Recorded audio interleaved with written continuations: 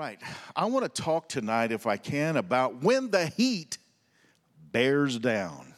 I thought that'd be an appropriate title for tonight's message.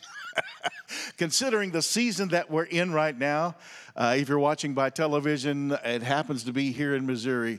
We're in the middle of a drought and a heat wave, and it's been kind of crazy, although I think those temperatures are reflective all across the nation. But I just wanted to talk about that, and I wanted to share some things out of the Word with you along those lines tonight about when the heat bears down, and bring some biblical parallels, if I could, for you tonight. So I'm going to stick a little bit close to my notes. Please give me grace for that, simply because this is the first time I've ever preached this, and I don't know what I said, so here we go. How many are familiar with Elijah on the Mount Carmel showdown? You know that story. It was a mighty exploit where God answered by fire. But the moment it was over, the moment it was done, the spirit of Jezebel brought a heat of torment down on the mind of Elijah. How many are familiar with the story of Jonah? Jonah, although reluctantly, brought revival to Nineveh. Pestilence cut away the vine that comforted him in the heat, and he suffered as the Middle Eastern desert heat plagued him. Everyone here, I'm sure, is familiar with Jesus, while winning mankind back from eternal death, cried on the cross, "I thirst," as he was tortured there. The heat of torment was laying claim on the dwindling life of the Messiah. Paul and Silas cast a demon out of a girl who was held in bondage, but then felt the heat of persecution from the judicial system and society for trying to do good, and it landed them in jail. I'm talking about when the heat bears down on you. Stephen. There's not a lot written in the Word about Stephen, but we know that Stephen ministered. His main ministry was to widows, and he ministered kindness to those who were in a lesser state than himself. Yet he was burned by the fury of a religious persecution as stones were hurled at him in a murderous frenzy. David brought down a national giant threatening to enslave the nation, only to end up on the hit list of the leader that he was most loyal to. And as the heat of offense took him on a goose chase of survival, David felt the heat bearing down upon him. Joseph had a dream of national deliverance, but he was disowned by his brothers, thrown into a pit and left for dead, then trafficked into slavery by the heat of jealousy. He was later imprisoned for rejecting sexual entrapment by a man's wife that he was loyal to, as the heat of accusation burned up his reputation. Job was minding his own business when a hurricane of trials was loosed upon him. He felt the heat of financial ruin. He felt the heat of mournful devastation to the loss of his children in the throes of sinful compromise. He felt the burn of false accusation being hurled by his friends who blamed him for his losses. And finally, he felt the scorching heat of the temptation to throw in the towel, grieving his very life, wishing he hadn't been born, as his wife blamed him for all of their troubles on his faithfulness to his God. Tonight I want us to consider this. We've all suffered similar things, maybe not in the magnitude of some of these things, but we've all have similar stories. You can change the name, you can change the circumstances, but you've been through something that made you feel the heat of society raining down upon you. Can you say amen? Have you ever wondered why the Bible says not to grow weary in well-doing? For of all the stories that I shared with you, including our Messiah, they were doing well for mankind. They were reaching out to help someone else. Job was minding his own business and loving his God when his world fell apart. Living on this side of eternity will challenge you to the core of who you are. Galatians 6:9 says, let us not become weary in well-doing, for at the proper time we will reap a harvest if we do not give up. Here recently I've been on the phone and I've been listening to and talking to and reading messages from people who are under the weight of the heat of a trial, under the weight of a persecution, under the weight of a struggle. Marriages have been under attack. Many Christian marriages are under attack. A lot of Christians don't know this, but at noon, 12 o'clock noon, every day, those in witchcraft pray against Christian marriages because they want Christian marriages to fail, because if we stand strong, we can take over the world. If they can divide us, a house divided against itself shall fall. In fact, one translation says it like this. It says, at just the right time, if we'll hold on to faith, we will reap a harvest or receive a harvest. The deeds of our decisions follow us, and you will know what seeds that I have planted if you're around when I'm in the heat of a time of testing or if persecution comes. You'll know the seeds that I have planted in my own walk of faith. I'm here tonight to declare that I can take the heat of trial and test. I can withstand the heat of persecution. But no one can stand the heat of God's judgment. No soul. Some shrink back and fall away when the heat of trial bears down. They wilt and fade away, leaving behind those who need them. But I'm of a group who, like these patriarchs that I've been talking about and mentioned tonight, have aligned themselves with the asbestos of God's word. I am not going to let the enemy back me up, shut me up, slow me down, or keep me from my destiny. I've fought many battles in my own lifetime. I've walked through many trials. I've faced loss and devastating loss. I've faced broken relationships. I've had people mock and malign my name.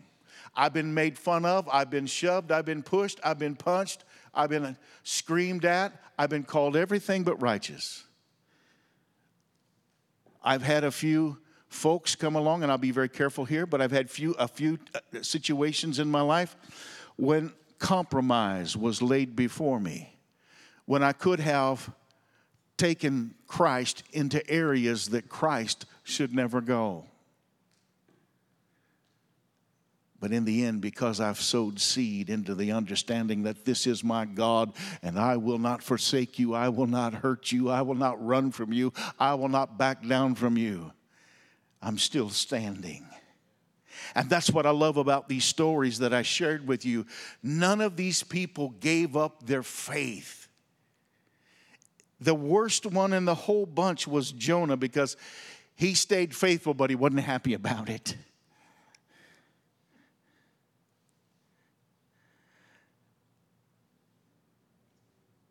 Oftentimes, people will wilt and fade away and leave behind those who need them.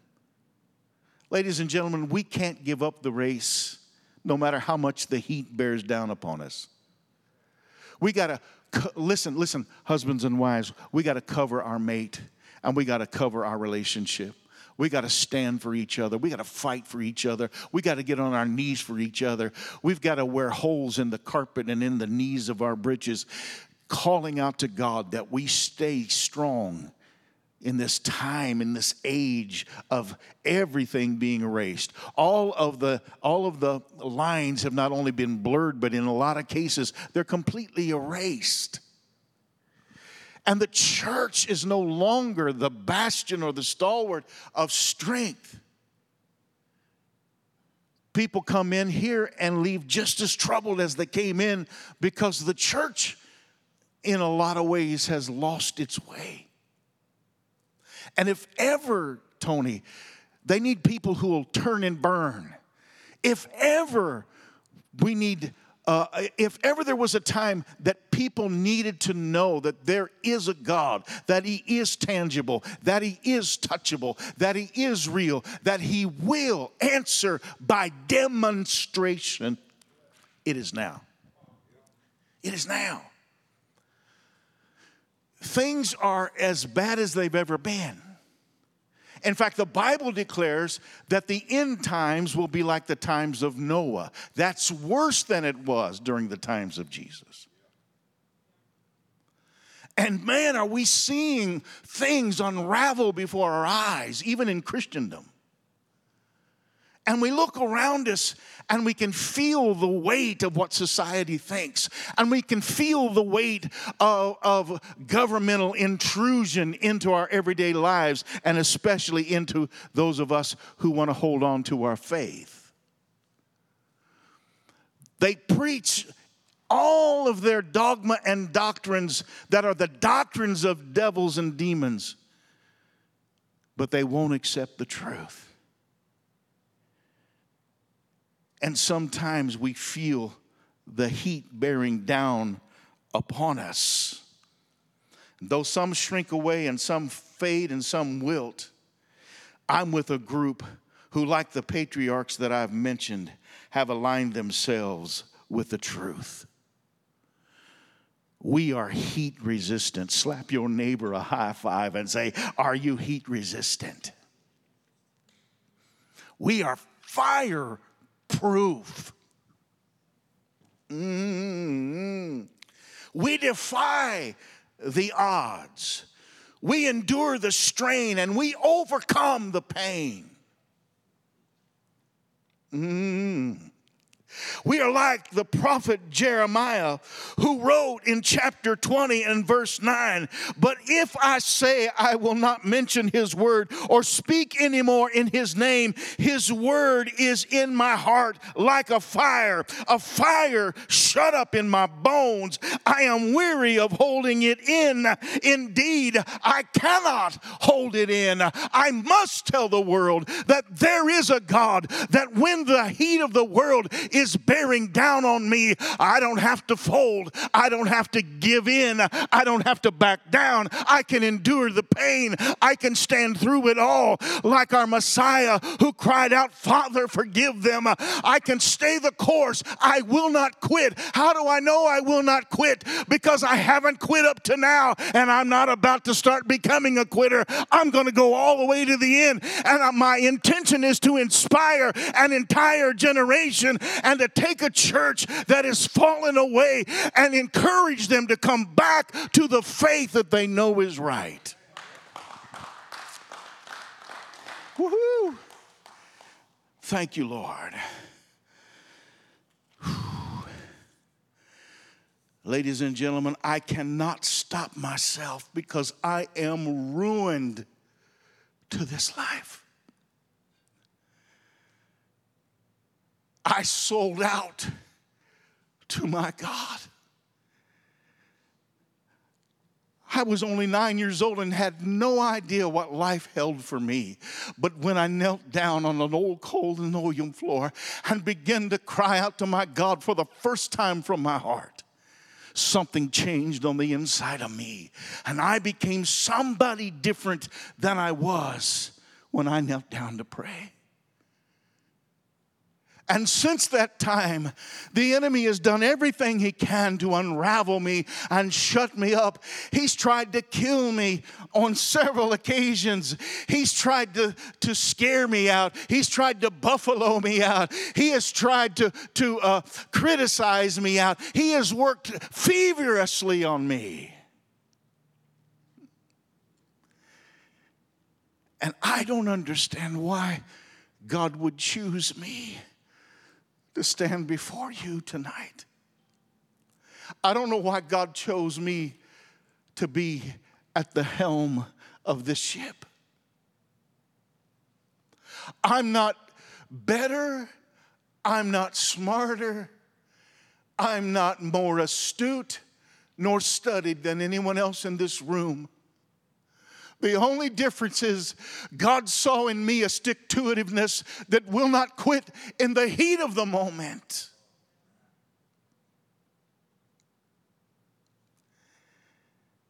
And the ability to love somebody else till they get where I'm at.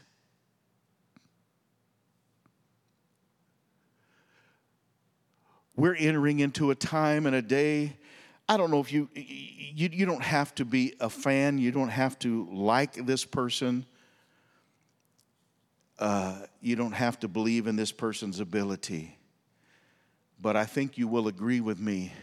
You have never seen the political arena go after a president or ex-president the way they're going after Donald Trump. Why? Because they want him to quit. The agenda of the enemy wants him to quit. And whether you like him as a president or not, that doesn't matter. They want him to quit. Why? Because he wants us to succeed. Why does the enemy come after someone? Because he wants you to quit. Because if you succeed, if you're like Pastor Steve and you stayed the course in the midst of everything going wrong, backwards, upside down, and messed up and jacked up. If your heart is true to him, no matter what he throws at you, he hates you. Hates you. And he wants you out of the picture. And for all of his flaws, President Trump, even though I don't know that he has the heart relationship with Christ he needs, he sees the value in it for our nation.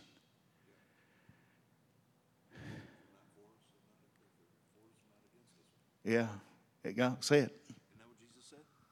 If they're for us, they're not against us. If they're for us, they're not against us, said Jesus. My life is inextricably inseparable from my convictions. That is a fancy word that the Holy Spirit gave me today. And I looked it up to make sure I was using it right. It means I'm so intertwined with what I believe in God that nothing can tear it out by the roots. No matter how the devil tries, he can't stop my convictions that are rooted in God's word that has been branded upon my heart for eternity. May I suggest that every word spoken against me for doing right is like kerosene to my soul on an open flame. Might I add that every pestilence of sickness has fueled the wind of my submission to God and resistance to the mission of the enemy when it has come. One thing I figured out, each and every trial, test, loss, grief, hardship, bankruptcy, persecution, or betrayal I have ever faced without giving up, no matter how much heat I've endured, I am still standing like Jeremiah. I cannot quit and I won't give up. And each fiery instance, I want you to catch this tonight. Each fiery instance that the enemy has come at me to try to unravel me, to shut me down, to shut me up, to take me out, has only warmed my bones. Everything from without became a fire from within. Everything the devil's tried to take me out with has only strengthened the resolve in me that no, you don't. Lie against me. Say whatever you want to say, but at the end I'll still be standing. The world may not believe me. The world may mock me for the rest of my life, but I know my heart is right with God.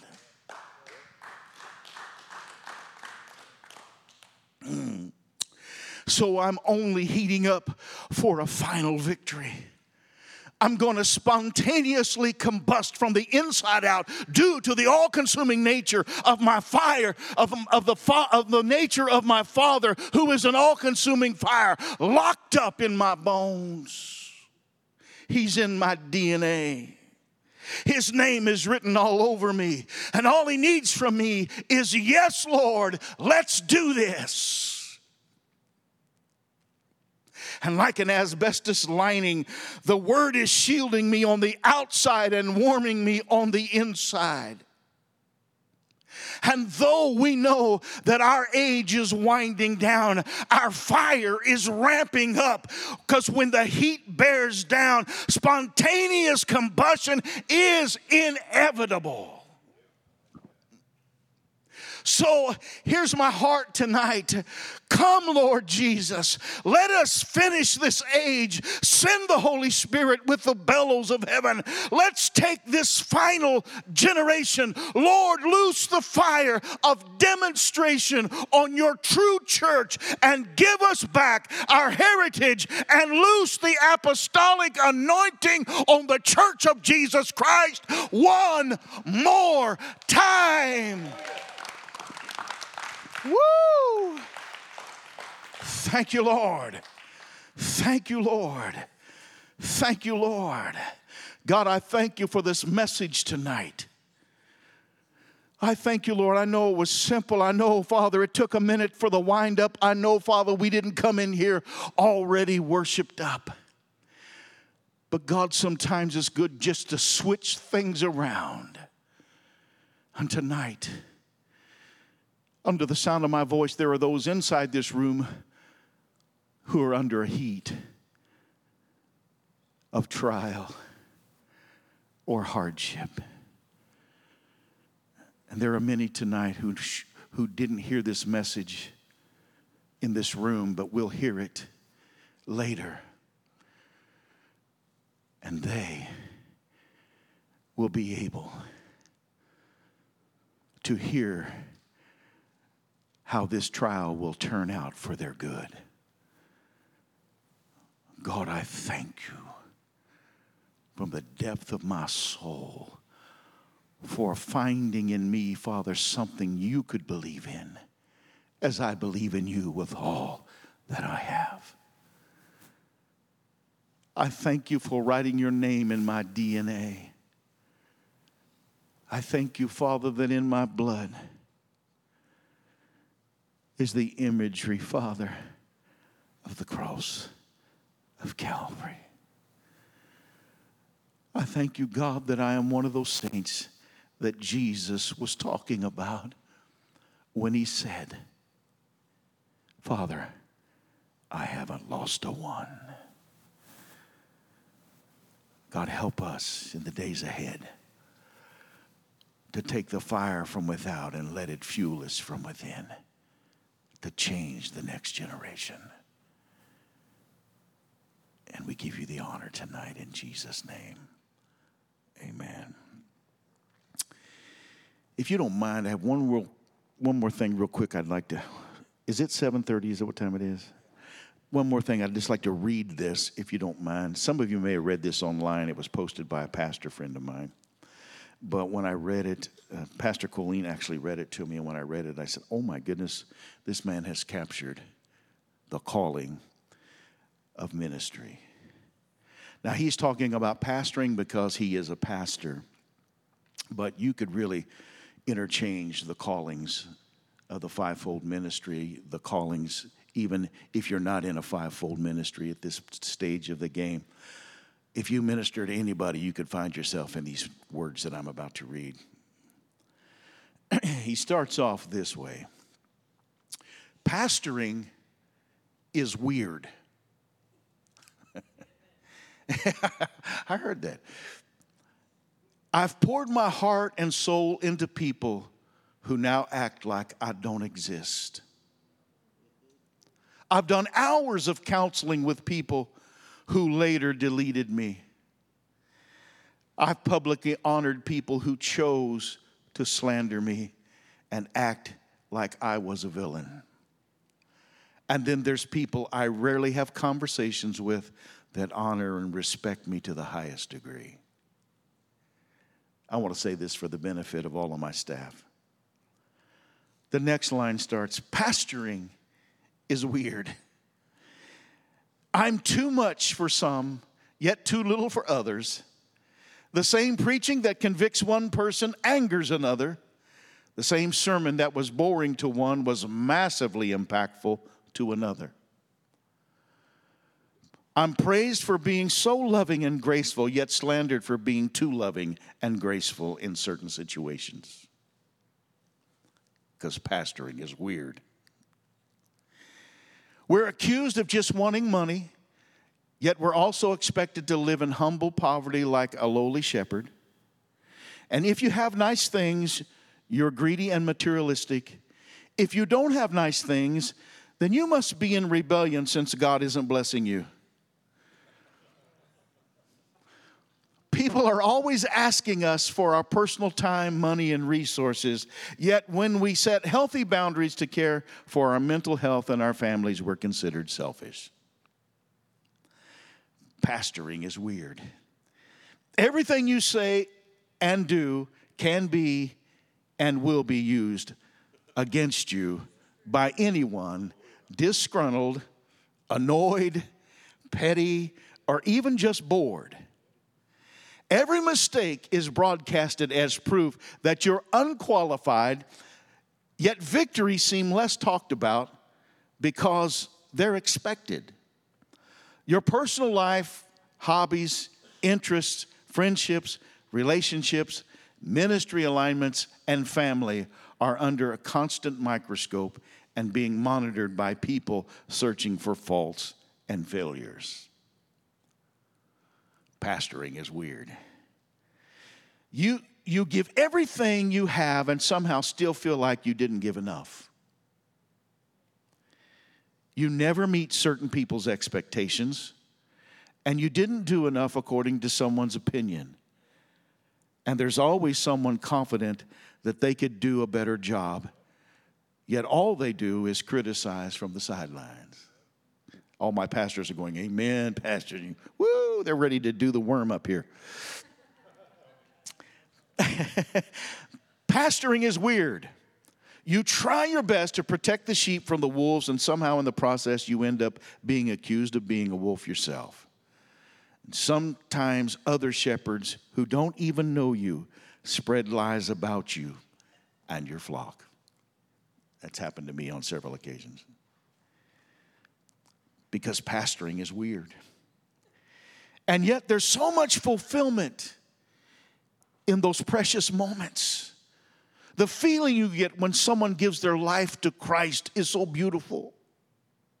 And when you marry a couple who met at your church, or bring restoration to a broken family, or dedicate a child that mom and dad prayed hard for, sometimes makes it seem like it's worth it all.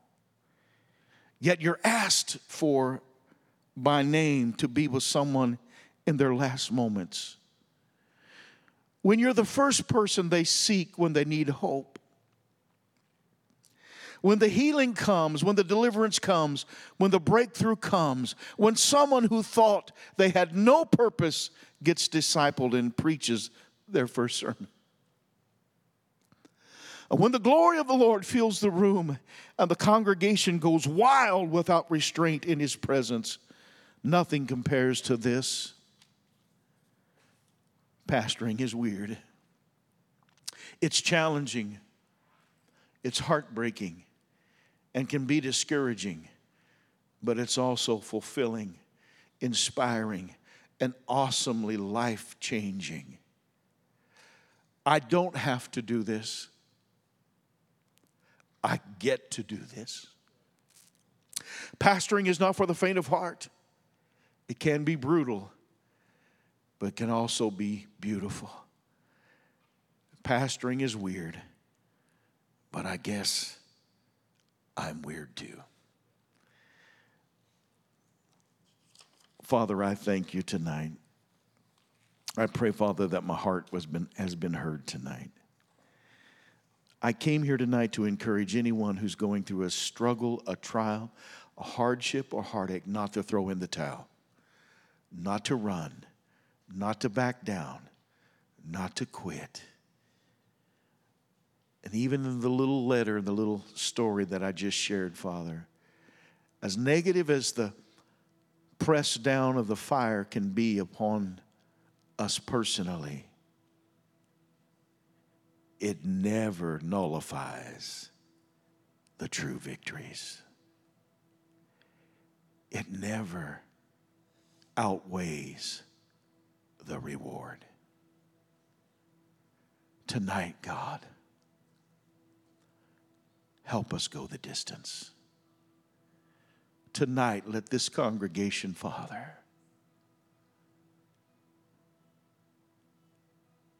whatever we face, what we might face tomorrow,